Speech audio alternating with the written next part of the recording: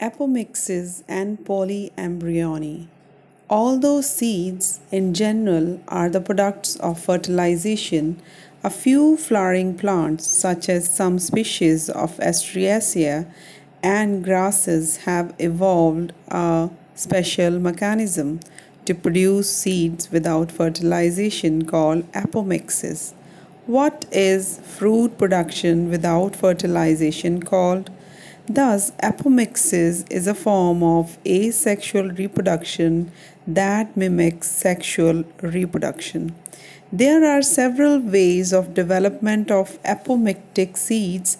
In some species, the diploid egg cell is formed without reduction division and develops into the embryo without fertilization. More often, as in many citrus and mango varieties, some of the nucellar cells surrounding the embryo sac start dividing, protrude into the embryo sac, and develop into the embryos. In such species, each ovule contains many embryos.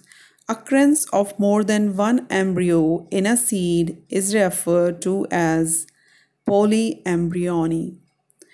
Hybrid varieties of several of our food and vegetable crops are being extensively cultivated. Cultivation of hybrids has tremendously increased productivity. One of the problem of hybrids is that hybrid seeds have to be produced every year. If the seeds collected from hybrids are sown, the plants in the progeny will segregate and don't maintain hybrid characters. Product of hybrid seeds is costly, and hence the cost of hybrid seeds become too expensive for the farmers. If these hybrids are made into apomixed, there is no segregation of characters in the hybrid progeny. Then the farmers can keep on using the hybrid seeds to raise new crop year after year, and he does not have to buy hybrid seeds every year.